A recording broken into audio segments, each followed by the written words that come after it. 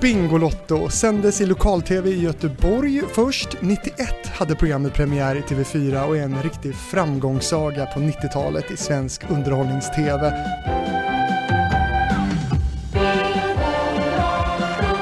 Och en stor konkurrent på den tiden till bland annat dig, Harald, som var på SVT på den här tiden och fick kämpa mot giganten Bingolotto, eller hur? Är det okej om jag reviderar din historieskrivning lite grann? För du sände på fredagar kanske? Ja, och vi var mycket större än Bingolotto. Vi var mycket, mycket större än Bingolotto. Om vi menar 24 karat som jag gjorde 90-94 och Rena rama sanningen som jag gjorde 93-98. Som var studioproducerade underhållningsprogram från Malmö TV då. Publikmässigt var vi större än Bingolotto. Uppmärksamhetsmässigt så var Bingolotto lite större efter några år, kan man säga. Så att Loket dök upp som konkurrent till mig, ja. Men det dröjde säkert 10 år innan han gick förbi mig, och det var väl när jag hade lagt av. Snyggt, bra att du liksom korrigerar detta. Och sen, men å andra sidan så kan man säga så här, för att ge tillbaka lite gloria och ära till Leif och det projektet som han programledde. Det startade, som du sa, i lokal-tv. Här togs upp av TV4 91. Men redan 89 så var Malmö TV, SVT Malmö, på väg att starta ett svenskt bingoprogram i nationell tv.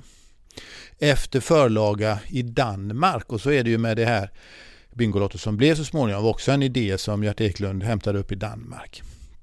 Och så är det ju. Vi lånar av varandra hela tiden. Eller blir inspirerade av varandra hela tiden. Malmö TV skulle göra den på nationellt från hösten eller våren 90. Men det sket sig med lotteritillståndet. Av något skäl som man inte kan redogöra för. Därför tvingades Malmö TV tänka om, och med väldigt kort varsel så blev det några gubbar där som blev indragna i att sätta igång ett alternativt underhållningsprojekt då, istället för SVT-bingo-programmet som inte blev. Det alternativa programmet blev 24 karat. Och jag blev tillfrågad om jag ville vara programledare.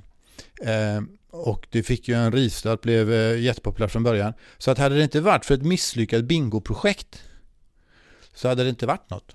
Och så knöt du liksom ihop säcken då genom att också ha programmet Bingolotto. Och jag har vickat där några gånger. Nu i modern tid får man säga 28 och 2010 och sånt där.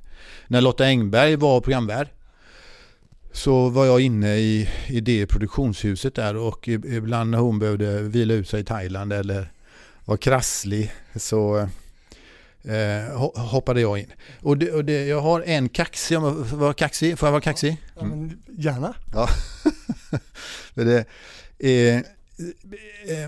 Vid ett av de tillfällena när hon fick akut ryggskott. Jag fick telefonsamtal klockan 5 och jag satt ute i Göteborgs skärgård på en av öarna där. Hade redan korkat upp söndagsflaskan med vin och druckit ett glas. Inte mer än ett glas. Och då ringer de klockan 5 ifrån Bingolotto-studion och frågar: kan du komma och leda programmet? Det börjar klockan 7. Lotta kan inte stå. Och det var ju, för mig var det ju tidernas utmaning. För att Bingolotto är ett av Sveriges mest komplicerade direktsända program. Det är fler punkter i körschemat där av varierat slag än i de flesta andra program. Och det är relativt lång tidsutsträckt. Det är 5 akter i kommersiell tv då, så det håller på i 2 timmar eller vad det är. Och med så kort varsel gå in och leda den direktsändningen, det kände jag som värsta utmaningen, så det måste jag göra. Så då tog jag ett glas vin till och så hoppade in en taxi. Nej, jag tog inte det andra glaset vin faktiskt. Tänkte om de hämtade dig i helikopter eller så till Gamlestan. Utan det tog ju en timme innan jag var där, så att jag var väl där liksom 45 en timme innan programstart. Nu är ju det där en väloljad organisation, så det egentligen spelar programmet sig själv. Och så är det kommersiell television, det vill säga aldrig längre sjok då än en kvart ungefär. Så vi hade redaktören och programvärden som då var jag, vi hade liksom, det var en kvart åt gången. Ja, och så var det reklampaus, så tog vi nästa, vad fan händer nu? Loket, han gled ju in en kvart innan sändningen på sin tid. Så. Exakt, det sägs ju ha varit så. Ja, så du var ju ute i god tid om jag var där en timme innan, det har du rätt i. Jag ska sluta skryta om den grejen. Men det var ju en framgångsrik koncept. Det var bara beundran. Och det där, vet du att vi håller på och tjabbar om vem som är störst och bäst och sådär, men det där är ju bara skitsnack. Eller liksom det är bara mäta kuk för sakens skull. Förlåt, mitt grova språk. Jag märkte du blev lite tyst. Nu undrar jag lite så här, vems kuk var störst egentligen? Ja, just det. Ja, det rent fysiska organet har jag ingen aning om. Aldrig varit i närheten av Leif i sådana sammanhang. Och när det gäller tittarsiffror så var ju min det då. Jag är redan orolig för hur vi ska hinna allt jag kommer vilja prata med dig om, Harald. Det här är TV-fabriken som befinner sig i Frihamnen i Göteborg den här veckan med Harald Treutiger.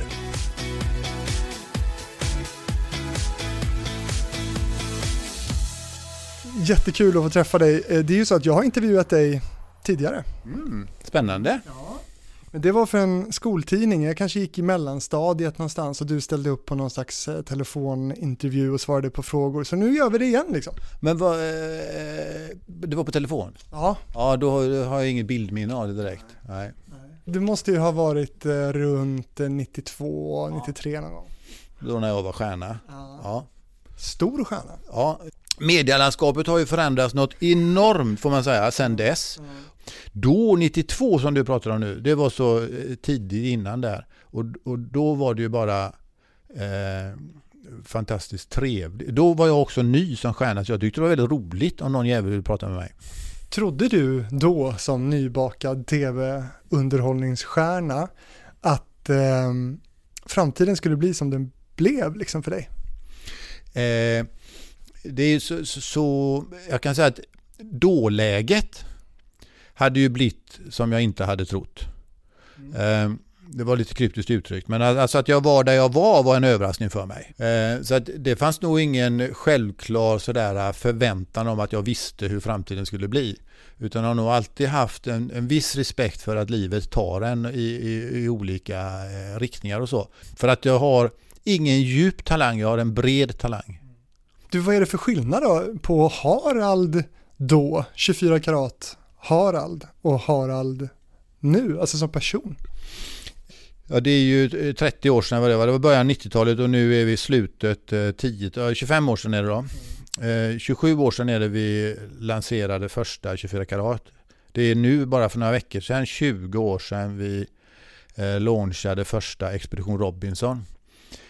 Så det är ju ett tag sedan. Så att jag är ju 25 år visare, skulle jag säga, eller 25 år klokare, 25 år mer distans till allting. Och betydligt mer ödmjuk vill jag påstå, för att det låter så pretentiöst, men... Du var ju så kaxig nyss här. Ja, alldeles nyss var jag faktiskt kaxig. Det var ett återfall. Fast det är jävla roligt att vara kaxig ibland. Ja.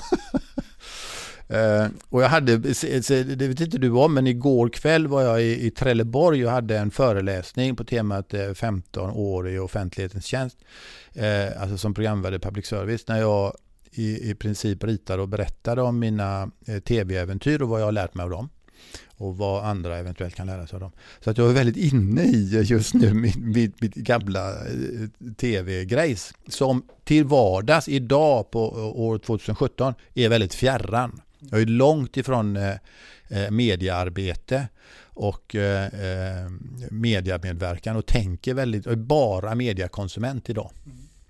Och det var en jättebra övergång eftersom att jag tänkte precis fråga dig om dina mediekonsumtionsvanor. Det brukar jag göra i den här podden. Om du tar oss med på en dag så här, vad konsumerar Harald Treutiger för media idag? Som individ och som mediekonsument har jag kommit fram till att det för mig funkar så att olika perioder i livet är jag intresserad av att ta del av olika innehåll. Och det har varit perioder när jag har varit väldigt fokuserad på information. Nyheter, samhällsinformation är det som har intresserat mig. Journalist-Harald liksom. Journalist-Harald liksom. Och det lättviktiga eller det förströelseaktiga har varit extremt nedprioriterat. Idag är det i stort sett tvärtom. Jag ser aldrig på Rapport och Aktuellt nu för tiden mer än alltså någon gång i månaden kanske. Å andra sidan hör jag ständigt på radio så att jag tycker att jag får nyhetsuppdateringar. Så jag vet att den franske presidenten heter Macron. Det får jag via radion. Jag behöver inte tvn till det. Vilken kanal? Radio. Alltså det är P4 och P1 som jag växlar mellan. Olika radioapparater står på olika ställen i huset. Och det är ju gamla grejer. Eller också är det moderna grejer som man måste snurra fram frekvensen. Det är gammalt. Ja, det är gammalt. Ja. Fast det är nog en apparat som är jättenya. Det är något tufft med det också. Och det är ju sketjobbigt att snurra fram frekvenser och ingen har ju någonsin koll på vänta nu, P4 här, vad är det för det går ju inte, komma ihåg det där. Och P1, är det 89 eller 98 eller vad är det? Så att, är det inte snabbval, så därför så ändrar jag aldrig kanal. Utan om jag vill lyssna på P1 så går jag in i det rummet där P1 är. Det är väldigt analogt. Ja, jag är superanalog. Och det var ju till och med så, ett av mina senaste mediaprojekt var ju att vara programledare i radio just. Jag har sysslat en smula med det här nu på 10-talet. P4 Extra. Ja, på och kvällsprogrammet Karlavagnen och P4 Morgon Göteborg under en säsong. Och då ingick ju vi, och det var som ordinarie P4 Morgon Göteborg, var som ordinarie tjänsteman där. Det andra har jag vickat i P4 Extra och sådär, hoppat in. Och då P4 Extra älskar ju att bläddra bland nya programledare hela tiden. Men i den ordinarie funktionen då ingår det ju arbetsbeskrivning, gör det för dig om du jobbar på Sveriges Radio, att du måste webba och lägga in och grejer, och det där vägrade jag. Ja. Jaha, hänger du inte med? Nej, jag hänger inte med. Allvarligt. För jag säger, men vänta, är det inte radio vi gör? Jo, men älskling, säger hon då. Det funkar så här nu för tiden. Jaha, så här. Och begrep inte riktigt det, och det fick någon annan göra. Ja, men så kan man väl inte göra? Du kan ju inte lämna över ditt arbete på någon annan. Ja, då kan jag göra några utav de analoga arbetsuppgifterna som låg på deras bord istället, och som jag begrep. Men det där går ju bara när man är stjärna. Nej, men där vet jag inte om jag var så mycket stjärna, så fick jag inte vara kvar så länge heller, kan jag säga. Nej, men det ska jag väl säga, det var ju inte på grund av det, utan det var ju ett allvarligt hälsotillstånd ju. Ja, jag råkade ut för någonting som jag tog som svepskäl, skulle jag säga, till att hoppa av det där projektet, ja. Så ska det nog faktiskt beskrivas. Jag vet inte om det fanns, jag fick en hjärtattack eller hjärtinfarkt som är samma sak. Om det fanns ett sånt klockrent samband där mellan de tidiga timmarna och infarkten, jag tror inte det. Nej. Men då, du passade på lite och... Jag passade på lite och tyckte, för att det var ett av de roligaste projekten jag har gjort med det projektet, att göra P4 Morgon Göteborg. Det är ju oceaner av tid, vilket betyder det är oceaner av möjligheter att forma de där timmarna tillsammans med nyhets- och trafik- och serviceinformation för det uppvaknande storstaden. Det är ju superkul, och så kan man, så att det var verkligen, verkligen roligt. Men jag led utav de tidiga timmarna. Så kan vi inte lägga det här programmet någon annan tid på dagen istället, men det tyckte inte... Ja, men det är faktiskt en intressant poäng där, för att ja, jag har jobbat också gjort en del morgonprogram, och det är ju så, det roligaste programmet det sänds på den jobbigaste tiden. Ja, fast det är ju hög lyssning, och det är därför det ligger då, så att säga. Men du visste väl att det var tidiga morgnar? Liksom? Ja, det är klart jag visste. Och jag är så sett inte en kvällsmänniska utan en morgonmänniska, men vi vet, gå upp klockan 4. För det var jobbet 5 och började sända 6, och 4 dagar i veckan gjorde vi det. Alltså det åt ju hela livet, om du förstår vad jag menar. Men de som jobbar med tv nu skrattar ju åt det här. De går ju upp ännu tidigare. Men, det är sovmorgon, Harald. Ja, grattis hörni. Okej, men du springer i huset där hemma mellan olika rum, som olika radioapparater. Men det är inte bara radio, antar jag, som du... Just det. Vi är inne på min mediakonsumtion. Ja. Det här kommer bli en lång intervju. Ja, det är pinsamt kanske. Det börjar alltid med radio, alltså det första som händer, så är mediakonsumtion, och sen så kollar jag av telefonen om jag inte, det varierar då beroende på, jag och hustrun vi slåss inte, men vi slåss om den analoga nyhetsförmedlande tidningen. Som fortfarande är SVT-journalisten Hultin. Ja, just det, hon slutar på SVT och jobbar på universitetet nu. Men det är samma tant. Ja. I alla år, va? Ja, i alla år. Jag är extremt färgad av att jag är reporter och journalistutbildad. Jag gillar ju journalistik, som man säger så, som form för att informera. Och det känner jag inte att jag blir i Facebook.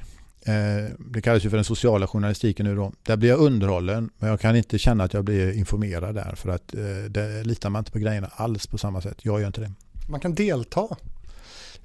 På Facebook? Ja, man kan delta.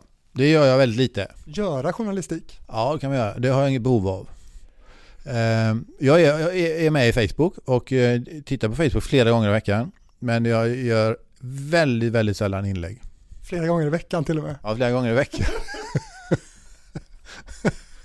Det är mycket. Ja. Du hänger med.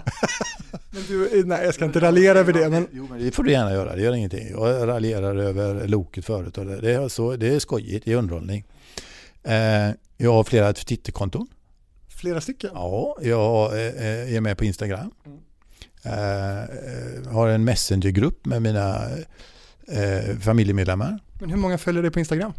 Ja, det vet jag inte. Kan vi kolla? Ja, det kollar vi. Ja, det kan vi kolla. Det tror jag inte är så många. För jag gör ju ingenting där heller. Kan man se när senaste inlägget var? Men har inte du en massa möjligheter här, tänker jag? 372 följare. Jag följer själv 23 stycken. Och jag inlägg som jag har gjort 18 på 5 år. Det är inte jättemycket. Du får gå in och följa TV-fabriken på Instagram, tycker jag. Vad gör jag då? 2014. Ja. Det är 3 år sedan, har han. Ja. Kanske ska lägga in en ny där då. Kan vi inte lägga ut en bild och puffa för den här podden så småningom då? På min Instagramkonto? Ja. Ja, 200 läsare är du... Jag tycker ändå vi kan se det som en liten workshop. Ja, det kan vi göra. Men för att svara seriöst på din grej där om att du har ju egentligen massa möjligheter, Harald. För att du har en relation till publiken, så kan man säga. Och så är det ju. Man kan uttrycka så att jag missköter den relationen genom att inte vara aktiv och delge mig. Man kan också uttrycka det så att jag har inget behov av att vända ut och in på mig eller skapa nya kanaler eller sådär. Media, jag är ganska nöjd med att vara mediakonsument och i övrigt leva i det jag kallar verkligheten. Du, vi ska ta oss framåt lite här nu. Du utbildade dig till journalist här i Göteborg. Du fick jobb direkt och sen var det väl nyheter från början som var din stora grej. Så är det. Jag var färdig med skolan 82 och fick jobb på tv på det ställe där jag har gjort min praktik. Och praktiken gör man på JH. Den såg jag till faktiskt att den var på tv, för jag tänkte att det är min enda chans att få pröva tv. Det självklart var att man utbildade sig till skrivande journalist. Och sen har jag varit kvar på tv hela tiden. Men det blev Malmö? Ja, det blev Malmö efter ett halvår. Först i Göteborg och så på Rapport på sommaren, och sen så fick jag ett vick helt enkelt. Jag fick jobb helt enkelt på Sydnytt i Malmö. Så hela 80-talet jobbade jag med nyheter och samhällsjournalistik. Riktig journalistik som jag väljer att kalla det. Och så blev jag underhållningsgubbe från 90-talet. För vad hände där? Vad som hände var enkelt uttryckt att efter 8 år på de tuffa samhällsredaktionerna på Malmö TV, alltså Rekordmagasinet, Eliasson producent, GO programledare. Det var bra och kvalitativt och jag var med på ett hörn där. Men märkte att jag har inte kompetensen att vara riktigt superdrivande i det här fältet. Och så var det bara. Det är enkelt att konstatera. Men konstaterade du det själv? Eller? Ja, jag kände det själv att jag inte riktigt räckte. Jag har inte den ihålligheten och tågan och finurligheten att hitta de goda storiesarna. Så jag ville pröva andra grejer och hade ju jobbat som studioreporter heter det i nyhetssammanhang. När man är programpresentatör där eller programledare. Jag hade ju prövat det och tyckte att jag ville förkovra mig inom det. Och sa det till mina chefer att det där är jag road av att försöka göra mer utav. Och sen så hade vi någon sån här öppet hussändning, du vet, som ingen ser på, mer än ute i foajén. Men som var av mer underhållande karaktär som jag programledde. Och det funkade rätt så bra tyckte jag och tyckte cheferna. Så att de tänkte det sen när det kom ett nytt underhållningsprojekt, då ska vi pröva den där Harald. under den här tiden då hade du liksom en fast tjänst egentligen på Sveriges Television i Malmö. Var liksom knegare, tv-knegare med månadslön och 40 timmars arbetsvecka, eller hur såg det ut? Så såg det ut hela 80-talet, fast det var säkert 7 år på så kallade LAS-kontrakt. Fast anställd blev jag 89. Då fick jag en tjänst. Och var fast anställd i 3 år. Sen sa jag upp mig. Så att i mitt långa yrkesliv nu då som liksom snart tar slut, så har jag varit fast anställd sammanlagt 3 år. I övrigt så har jag varit antingen vikarie eller som det heter frilans i vår värld. Varför blev det så då? Varför sa du upp dig? Det var en ren... Det var enkel matematik om man säger så. För jag blev ju extremt uppmärksammad i och med framgången på 24 karat. Så jag blev så kallad stjärna. Och därför så fanns det ett marknadsvärde. Alltså 92 så ringde ju alla tv-kanaler och ville värva mig ifrån SVT. Så då insåg jag då att oj, här finns ett värde. Du ville känna stå där? Jag ville känna stå där. Så då sa jag upp mig och fortsatte att jobba med samma arbetsuppgifter, men med 3 gånger bättre betalt. Var det 3 gånger bättre? Ja, minst skulle jag säga. Vad drog du in? Då 92. Ja, så att jag hade 25 000 i månaden då, minns jag. Som löneanställd där. Och så när det var väl 3 gånger, för det var ungefär 75-80 000 i månaden kanske. Det var 100 000 på faktura då, så det blir ungefär 3 gånger mer. Och jobbade inte så mycket? Nej, exakt. Vad har du för relation till Malmö idag? Nu åkte jag igenom Malmö i morse.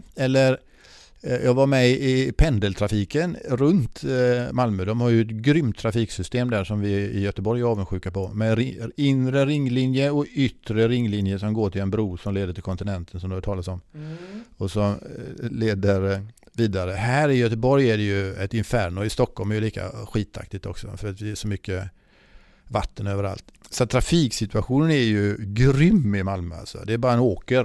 Är det du tänker på när du tänker på Malmö? Varför jag var inne i pendeltrafiken där. Ja, förlåt. I övrigt så har jag ingen relation till Malmö.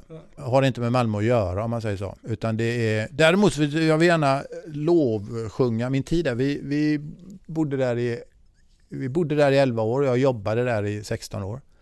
Pendlade från Göteborg där de sista 5 åren. Och SVT Malmö, som både jag och Kicki jobbade på, var en tillräckligt stor tv-station för att alla möjligheter skulle finnas. Det fanns alltså möjlighet att gå från nyheter till tramstelevision eller till drama. Vi hade egen kostymavdelning, egen rekvisitörsavdelning. Alltså det var en hel tv-fabrik som ditt radioprogram heter.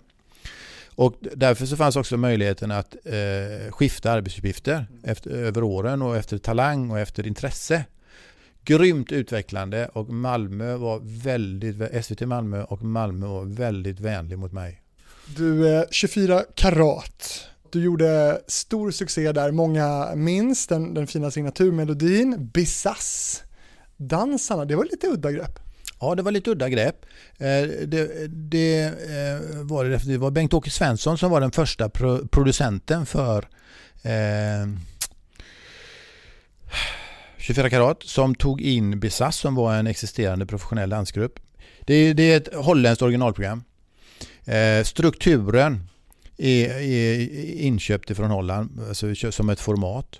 Vi fyllde det med 80% eget innehåll när det gäller gagsen. Jag gjorde en undersökning en gång. Men strukturen var holländsk. Det kan ha varit så att det fanns en dansgrupp i det holländska förlagan och att det var därför vi skulle ha det. För oss var det ju, i Sverige kändes det som ett fräscht grepp att vi liksom hade en husballett, fast det fick man inte lov att kalla dem, då blev de förbannade. Alltså det gjorde de, och det var också de som gjorde våra artistnummer. Vi hade 3 artistgäster förutom dem varje program, och de producerade dem åt oss, kan vi säga. Ja, och när det passade så var de med då som dansare också i det artistnumret, men det var inte nödvändigt alltid. Ibland passade det bättre, det var en gubbe med gitarr. Och så att Åström där, som ledde den där gruppen, gjorde stor nytta i programmet, inte bara som ren dansare om man säger så. Han kunde vara vår konstnärliga ledare, kan man säga. Och det kändes lite fräscht, ja. Och själv är jag extremt road av att titta. Jag tycker det är väldigt roligt att följa dans i lagoma portioner. Jag är ingen nörd. Men folk med kroppskontroll är fascinerande. Sen var det ju ett roligt, alltså själva programmet är ju egentligen genialiskt. Det var ju jätteroligt att sitta hemma och gissa, vad händer nu? Ni hade spelat in olika filmer, man skulle få gissa, ni stannade filmen, vad händer nu? Vad kommer hända? Ni hade utmaningar i studion mellan kassörskor från Coop och Ica och sådana här saker. Vi hade ett tänk som var så här, att allting som händer i programmet måste vara så enkelt att alla kan förstå. Men samtidigt genomfört med sådan finurlighet och värme att också alla kan fördra. Fördra är ett fint ord som betyder stå ut med. Och det där var ett sätt för oss att maximera tittandet. Alltså vi gick fredag 20.00 och vi såg det som vår uppgift är att förströ folket för stunden. Efter Rapport, fredag kväll, ett glas rödvin, förströ för stunden. Alltså tyckte vi att det var ett mått på programmets kvalitet. Det gick att mäta i tittarsiffror. Och så hade vi världens bästa lead-in som det heter med Rapport. Så 2 miljoner. Så det handlar om att inte skrämma bort någon utav de 2 miljonerna utan öka. Och fredag 20.00 är veckans bästa tv-tid. Alla snackar om lördag är så fantastiskt. Det håller inte jag med om. Fredag är mycket bättre. Titta bara genom åren. Det är på fredagarna vi har tv-kungarna. Harald på min tid. Lasse Kronér är tv-kung nu. Men när ligger hans program? Lägg det på tisdag så ska vi se vad som händer. Sen har vi Så ska det låta som faktiskt går ganska bra på söndagkvällar. TV-landskapet ser lite annorlunda ut nu och det har blivit betydligt fler underhållningsdagar i tablån än vad det var då. Men. Och det är därför du säger att det var ett genialt program i den bemärkelsen att det var väldigt lätt att sitta hemma och känna sig delaktig. Man kunde alltid ta ställning till ja eller nej. Hur ska det gå? Man gavs 2 alternativ. Till skillnad ifrån en annan typ av tv som 10 000 kronors frågan. Experter, de är ju sketbra på sin grej, men du var ju inte en jalle på att hänga på. Däremot så har du då möjligheten att beundra de som är grymma. Men i 24 karat så var man ju väldigt delaktig för allting var på en enkel nivå. Utan att bli, och så tyckte vi då att vi höjde det så att det blev drägligt genom att försöka vara finurliga. Och vi lekte ju med sociologi och folks sätt att bete sig, fördomar.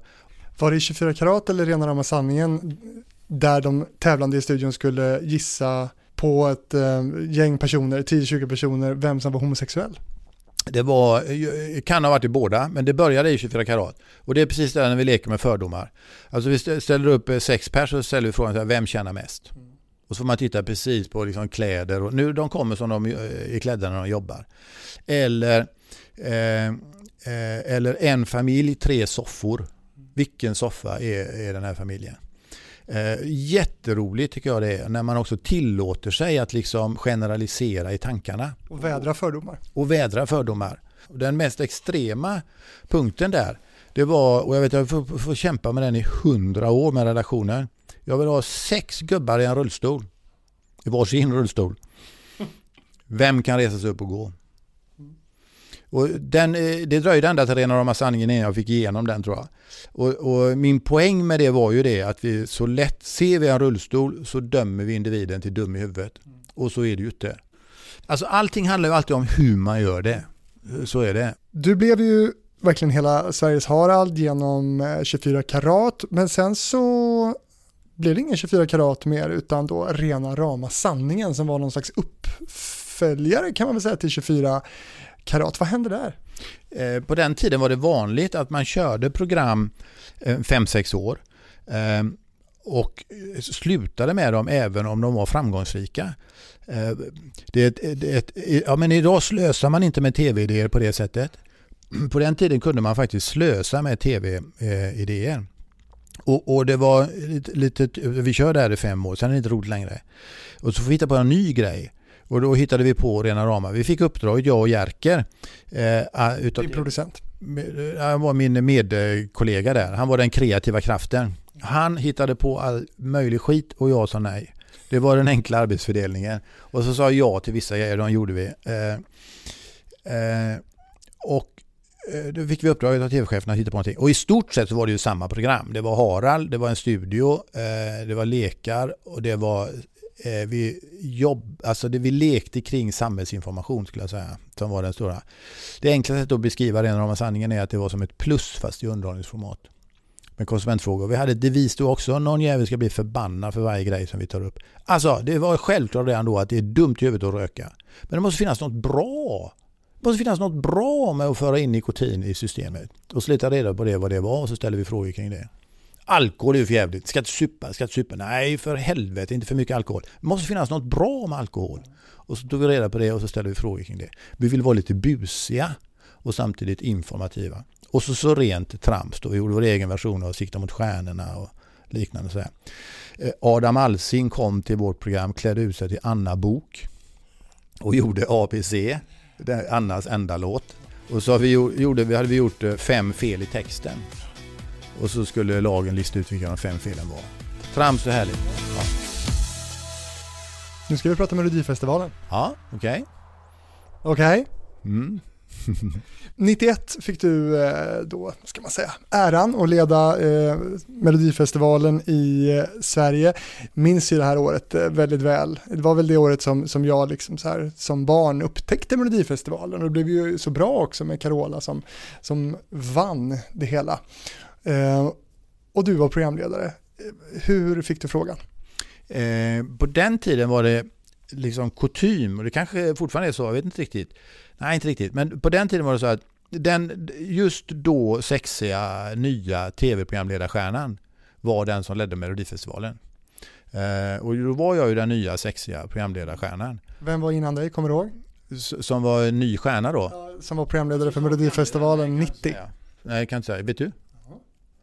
Göteborgs profil. Och var det Belfrag? Nej, det var Hjulström. Ja. Karin Hjulström. Ja, precis. Så det var nog, när det skulle då göras i Malmö så var jag ju, tillhörde jag i Malmö. Så det var lätt för KG Gimtell som var producent att gå på andra sidan korridoren och fråga om jag ville leda det där. Så att det skedde väl på någon lunch liksom att jag fick den frågan. Betydde det någonting för dig? Liksom? Ja, superduper. Det var ju en jättebekräftelse. Och det var ju jätteroligt att göra det. För att redan då, även om Melodifestivalen då var ett rent produktionsmässigt teeny program jämfört med vad det är idag, så var det fortfarande ett jätteprojekt inom företaget. Och det är görskoj att vara en del i, att vara en länk i ett stort projekt och att göra sin del så bra man kan för att hela produkten ska levereras till publik på bästa möjliga sätt. Så det var jätteroligt. Förutom Carola, vilka tävlade det här året? Sharon Dial har jag för mig tävlade. I väldigt kort kjol. Ja, i väldigt kort kjol. Hade vi inte en som hette Niklas Ekdal eller någonting. Vi hade också, heter han i Göteborg som jag gillar så. Det kommer så. Jim Gidhed. Just det va. Så, vad hette hans låt? Kommer du ihåg mig? Just. Undrar om inte Pernilla Wahlgren var med. Kan hon ha varit det? Om det var hon som gjorde en Lena Philipsson-låt, för Lena Philipsson satt som upphovsman i publiken där. Sen kommer jag inte ihåg mig just nu. Nej, det var ju bra faktiskt, det var ju bra. Men du minns säkert Tove Jarnek också. Tove Jarnek minns jag ju också. Ett liv med dig. Ett liv med dig. Nej, det var en annan låt. Ja. Men den var bra. Se på mig blev det där. Alltså blev det? Ja, det blev det du. Se på mig, ja jävlar. Du ledde det där och du gjorde det med bravur får jag säga, och du hamnade så småningom i Rom i filmstaden Cinecittà i Studio 15 där Eurovision gick. Jag var faktiskt där förra året just i Studio 15 och kikade in. Jag tyckte det är väldigt spännande. Jag har ju bevakat Eurovision för Sveriges Radio i 11 år någonting. Så när jag var i Rom tänkte jag måste åka dit och titta. Det var en sån där liksom stor mediafabrik liksom. Ja, en hel stadsdel eller vad man ska säga, där RAI höll till. Jag minns det där också. Vad som var besvärligt med Romtävlingen var ju det att det var inte som vi brukar skryta om här i Göteborg, eller Göteborg brukar skryta med att allting är så smått och samlat. Liksom, Mässan och Skandinavium och Ullevi ligger inom gångavstånd och 1000 hotell runt omkring.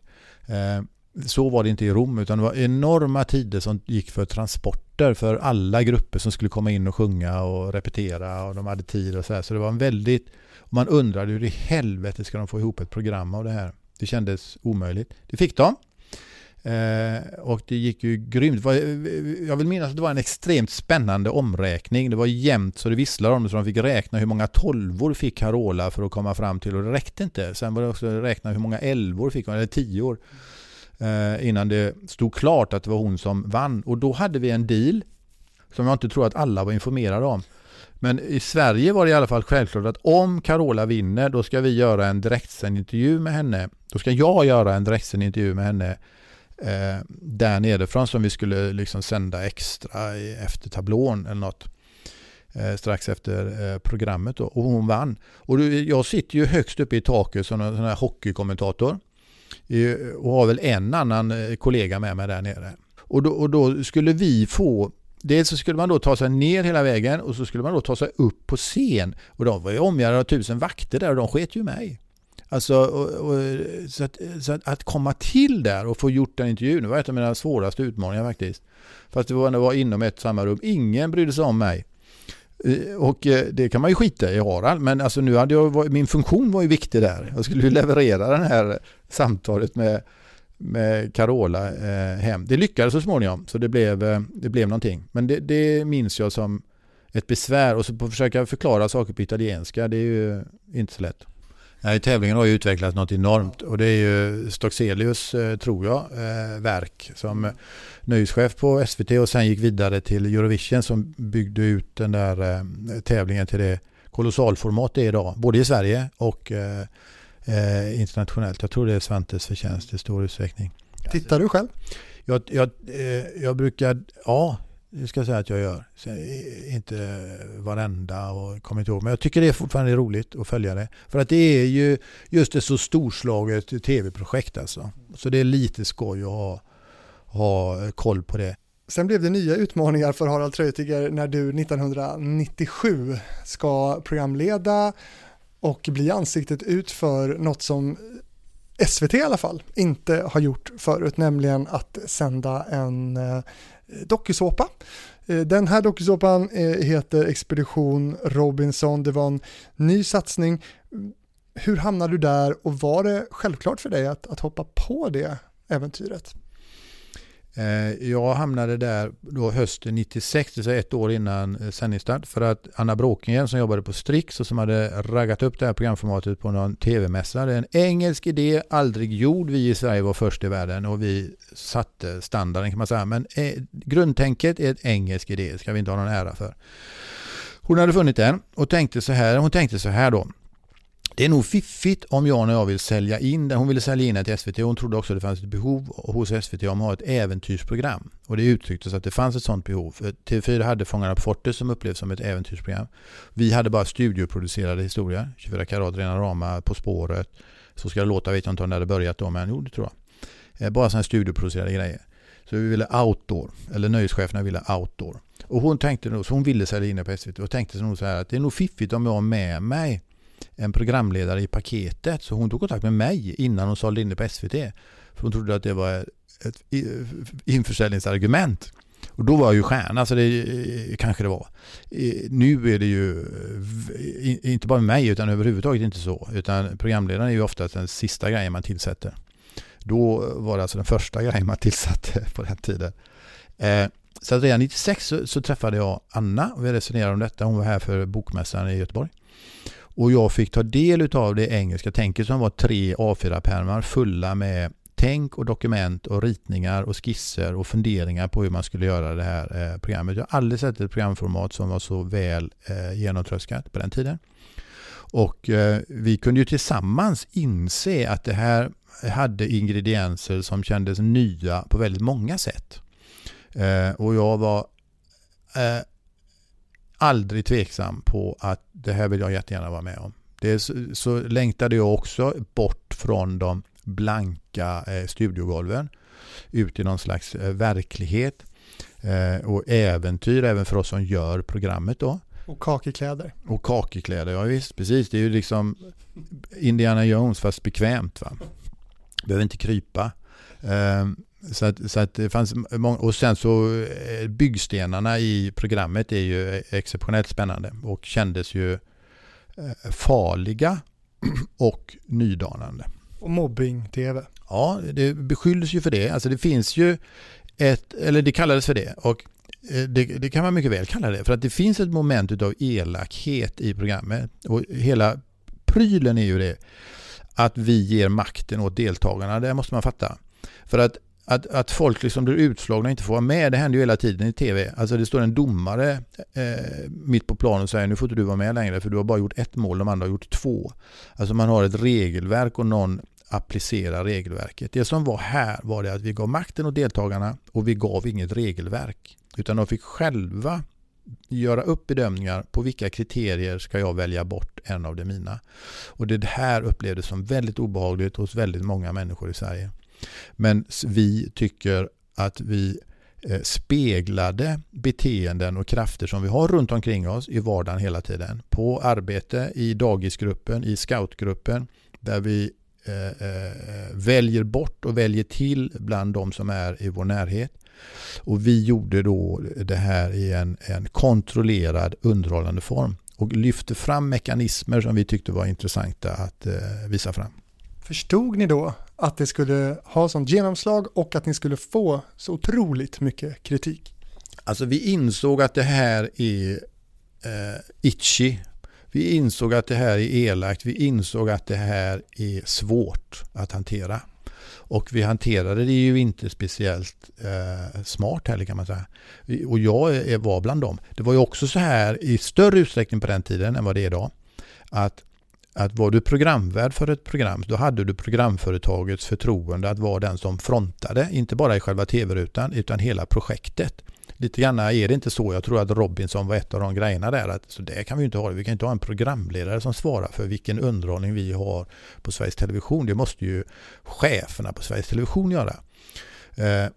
Så att den första månaden där den där mediastormen, då var det ingen som visste vem som hade bestämt om det här programmet. Det var det bara Harald som var ute i smeten. Sen dök ju både Sam Nilsson och Pia Makard upp. Absolut. Och de fick ju ta mycket mer skit än vad jag fick. Men vi blev ju alla mordhotade och utdömda och betraktade som idioter och halshuggna och sådär i media. Men för det här har folk glömt tror jag. Ni var otroligt utsatta. Ja, det var jättetuff kritik. Det var jättetuff kritik. Vilket ju också, det finns ett elakt moment i programmet och dessutom så var det så att den som först utröstades tog sitt eget liv när han kom hem. Det spädde ju på den kritik som hade föregått inspelningarna. För att när vi presenterade programidén så kunde ju de som har att bevaka sådant förstå samma sak som vi hade förstått när vi hade läst programidén. Att här finns ett moment av elakhet och de hade ju berättat om det och då hade ju Kultursverige gjort ramaskri. Och när vi sen åker ner och spelar in och så kommer folk hem och så tar de livet av sig. Alltså hur fan låter detta? Du hör ju själv nu. Så det var väl inte riktigt kopplat va? Eller har man sett det att det var direkt kopplat till programmet? Nej, det finns inget brev som säger jag var först utrustad så därför. Så att det är sant att det inte gör. Men bara för att ha sagt det kanske. Ja, bara för att ha sagt det kanske. Men och det spekulerades i det fram och tillbaka. Men bara att vi hamnade i den situationen att det spekulerades kring det så att säga, var ju illa nog eller och för han och hans familj var det naturligtvis en katastrof på en helt annan nivå än den som vi upplevde. Men det var en väldigt, väldigt ovanlig situation. Och det programmet gjorde time out.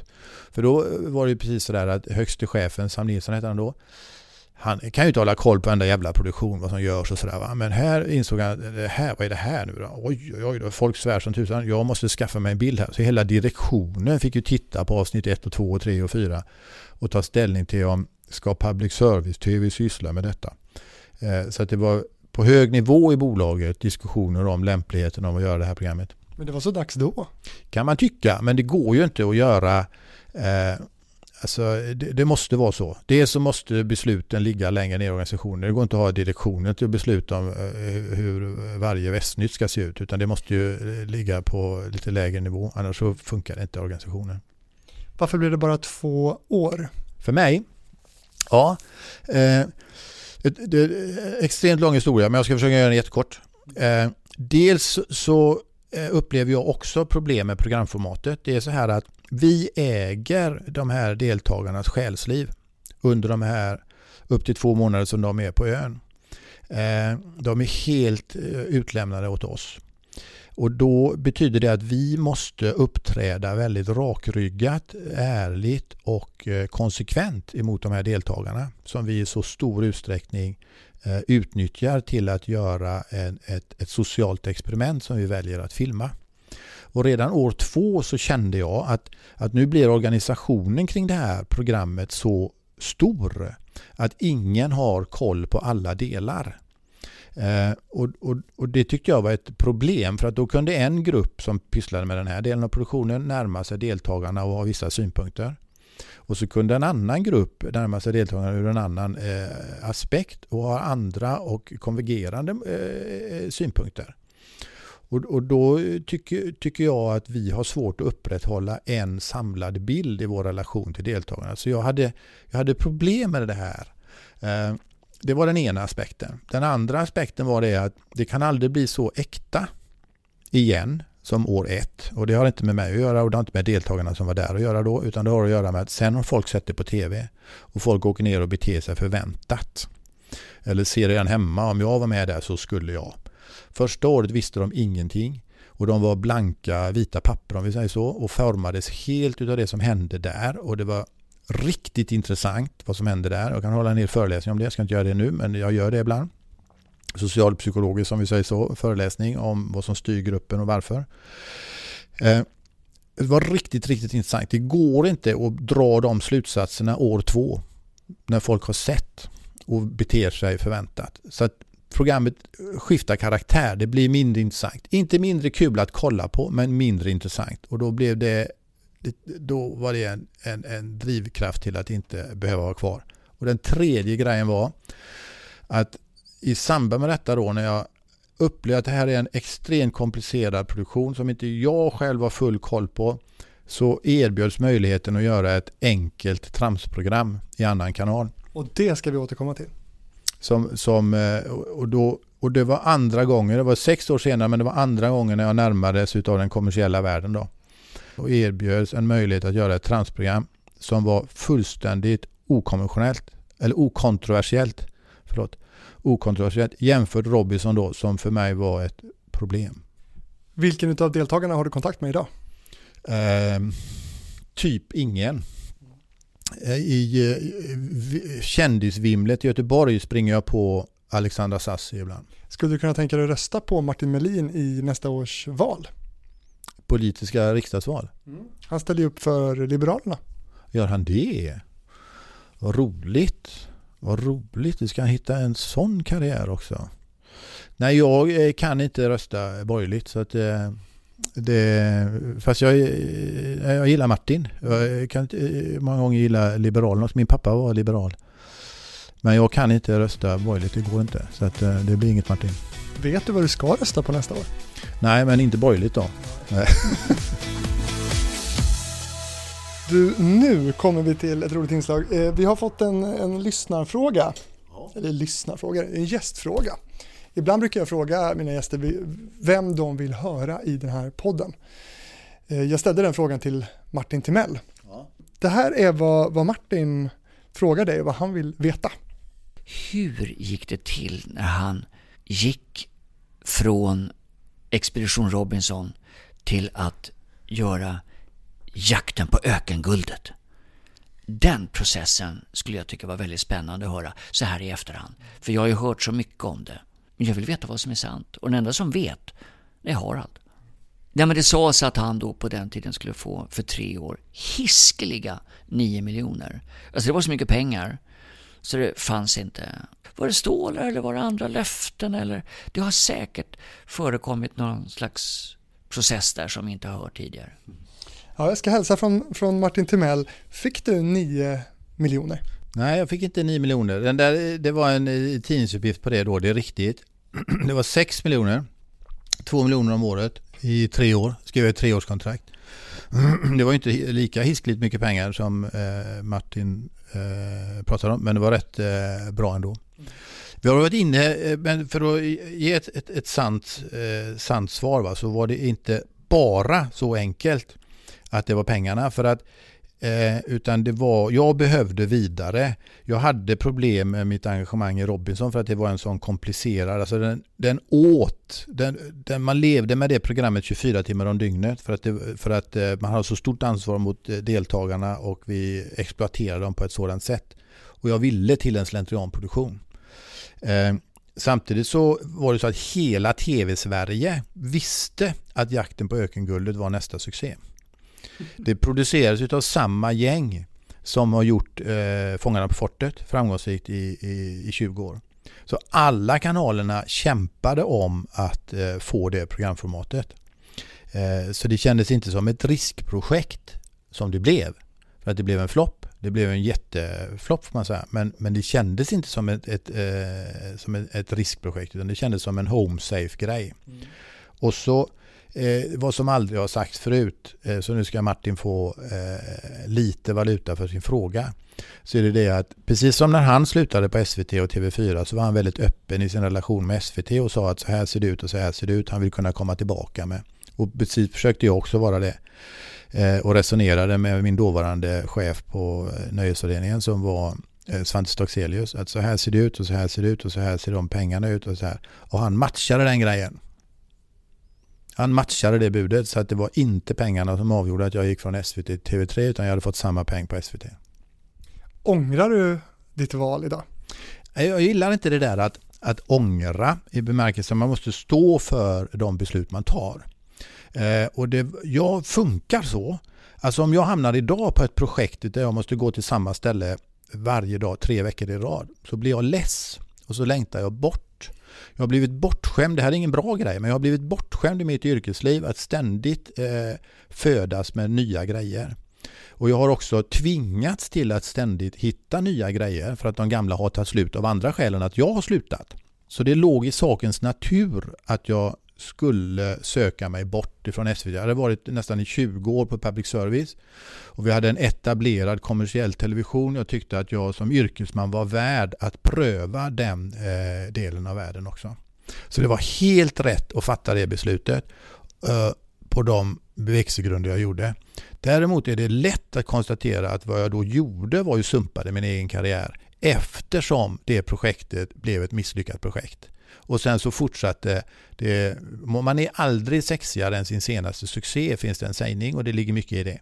Jag gjorde fler program på TV3 men inget lyfte ju utöver det normala utan det var bara dussinproduktioner och så. Ambitiöst iscensatta och 3an hade jätteambitioner om att försöka få in en tältpinne som man säger och bygga grunden för att bli en stor bred folklig kanal. Guinness Rekord-TV var en av de grejerna vi gjorde i TV3. Ja. Och så någonting i ett studioproducerat Fångarna på forten i vad fan heter det då? I Köpenhamn. Med ett sexigt produktionsbolag. Jätteambitiöst och så också. Det var ett görfräckt program. Funkade extremt jävla bra på 11-åringar. Men vad hette det? Ja, det ska vi fundera på. Valvet hette det. Som var lag som skulle lösa uppgifter för att så småningom ta sig in i ett bankvalv. Och då kom de in där så vann de pengar. Vad som blir lyckade projekt och vad som inte blir lyckade projekt. Vad tror du de har kört så ska det låta i 40 år för? Varför har de kört På spåret i 40 år för? För de vet att just det funkar. Det är så svårt att predestinera vilket som blir en succé. Och så är det ofta att man känner, det var likadant med Robinson. Om vi bara får hälften av det vi själva upplever här ut i rutan så funkar detta. Men om man inte får ens en fjärdedel av det vi själva upplever ut i rutan, då blir det värdelöst. Har du bränt TV3-pengarna? Nej, de ligger bland annat i det här huset vi sitter i nu. Och tror jag då växer bättre här än på banken. Förmodligen. Göteborg är ju i en stor förändring här. Vi sitter ju mitt i stan. Du som vill kika måste gå in och kolla på extra materialet på Facebook. Sök på TV-fabriken. Där ska vi få se precis vad Harald pratar om nu. Lite utav det han gör idag. Sen när du var på TV3 så gick ju det kontraktet så småningom ut också. Sen har du gjort det ganska mycket för TV4-gruppen också, som Lingo, Sport Jeopardy och Kasta loss och Bingolotto, ett annat sånt exempel då. Sen deltog du i Let's Dance 2007 också. Men vi måste ju ägna lite tid också åt din nutid. Du har liksom blivit skeppare. Ja, men enkelt kan man uttrycka så här. 2007 där har jag gjort Kasta loss i några år. Som ju var ett program som handlade om båtlivet på TV4+. TV4+, när det började så började det som en lifestyle-kanal. Så man gjorde mycket sådana vardagsfaktaprogram. Och båtliv tyckte jag var roligt. För att det finns ett båtintresse hos mig för 100 år. Sen 100 år. 2007 så har jag gjort färdigt det och det kontraktet tog slut. De ersatte mig med några andra gubbar. Ja, det var då du sa att du var för ful för tv, va? Ja, just det. Det kanske var, jag var ju jättebesviken på vad fan ska jag nu liksom ersättas här också. Så att jag var jättesur helt enkelt. Kände du att nu blir jag avmyggad? Lite så. Och det blev jag också. Sen dess har jag haft ett tv-uppdrag som funktionär. Som var ett dagbingo-program som hette Full bricka i TV4. Det var 2008. Och så har jag vickat på stora Bingolotto. Vadå funktionär? Funktionär är programledare alltså. Alltså. Men om man är med i Let's Dance då är man ju med som kändisjävel. Okay. Är du med? Jag var med i Värsta bilföraren härom året. Då är man ju som kändisjävel. Deltagare, det är ju skillnad. Man har ju betalt också, men det är ju jätteskillnad. Så är det. Den tog ju slut där då, och jag insåg det, tv-karriären. Så då gick jag till en karriärcoach och frågade, vad ska jag göra när jag blir stor? Och då sa de, man kan sammanfatta det ganska enkelt. Då frågade de, vad tycker du är roligt att göra? Jag tycker det är roligt att köra båt. Ja, vad bra, då är det du ska göra. Det tog flera veckor att komma fram till, och kostade en massa pengar. Men går det att sammanfatta på det viset. Så att då tog jag faktiskt 1000 kurser för att kunna köra båt yrkesmässigt. Och det håller jag på med fortfarande. Och samlar tid för att klättra upp på nästa nivå i den hierarkiska ordning som gäller på sjökaptenssidan då. Jag är inte sjökapten.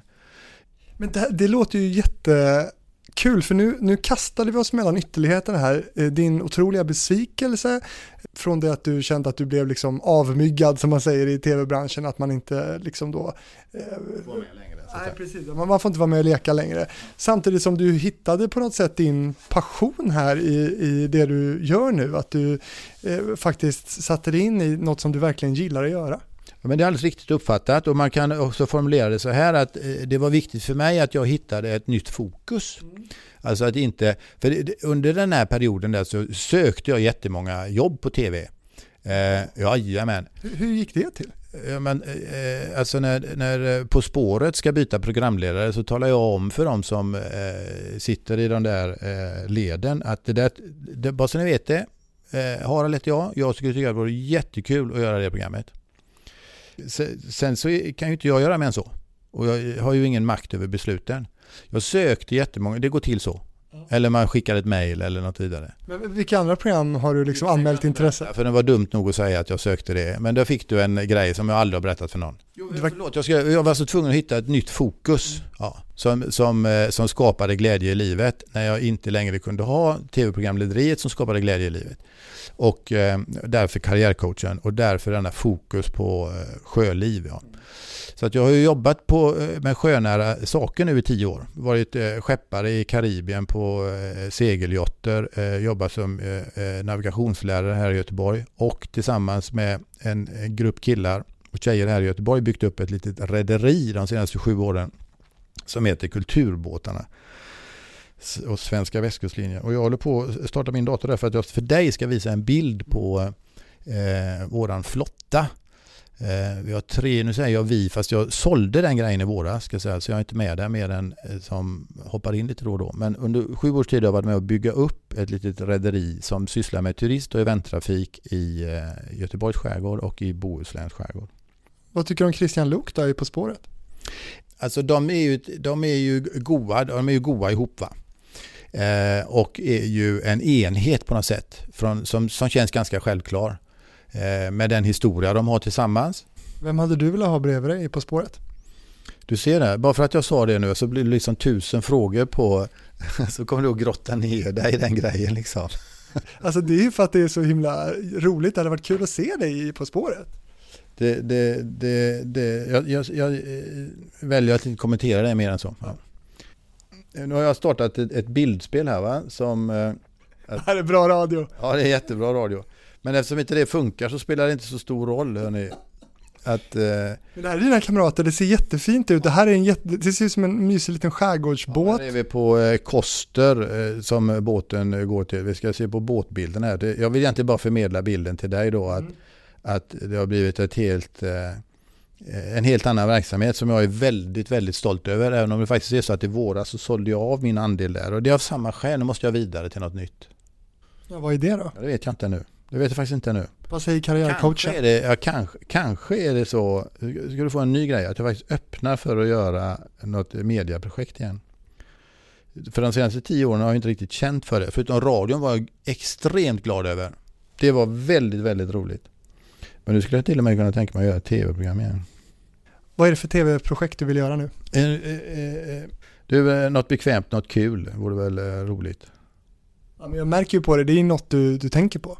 Men det var så där under 00-talet då, alltså då försökte jag ju så att säga rädda min karriär eller leva vidare i min karriär. Det är lätt att glömma bort det, att jag försörjde mig som tv-programledare hela 00-talet.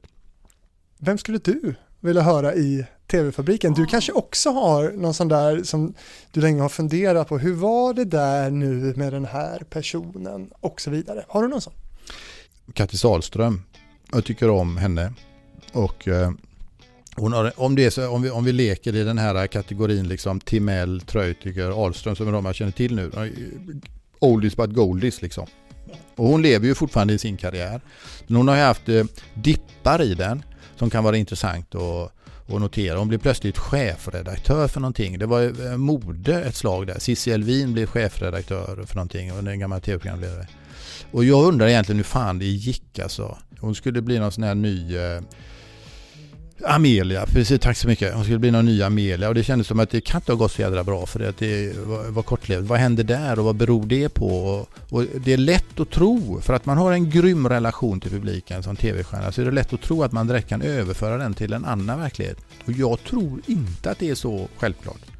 Alltså var det en sån grej där att ni trodde på en kraft kring dig och ditt namn som egentligen inte fanns när ni överförde den till ett annat media. Den finns ju i tv, men den kanske inte fanns i den här andra. Det är en intressant fråga tycker jag, för mig.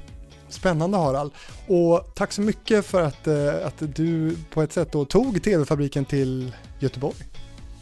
Väl bekomme, vad roligt att språka med dig. Du som hör det här, du får gärna skicka e-post om du har frågor eller också förslag på gäster jag ska träffa. fabrikspost@gmail.com är e-postadressen. Och gå gärna in på Facebook och kika in på det rörliga extra materialet som jag ska filma med Harald nu alldeles snart. Vi finns naturligtvis också på Instagram om du vill se bilder. Tack så mycket för att du har lyssnat den här veckan.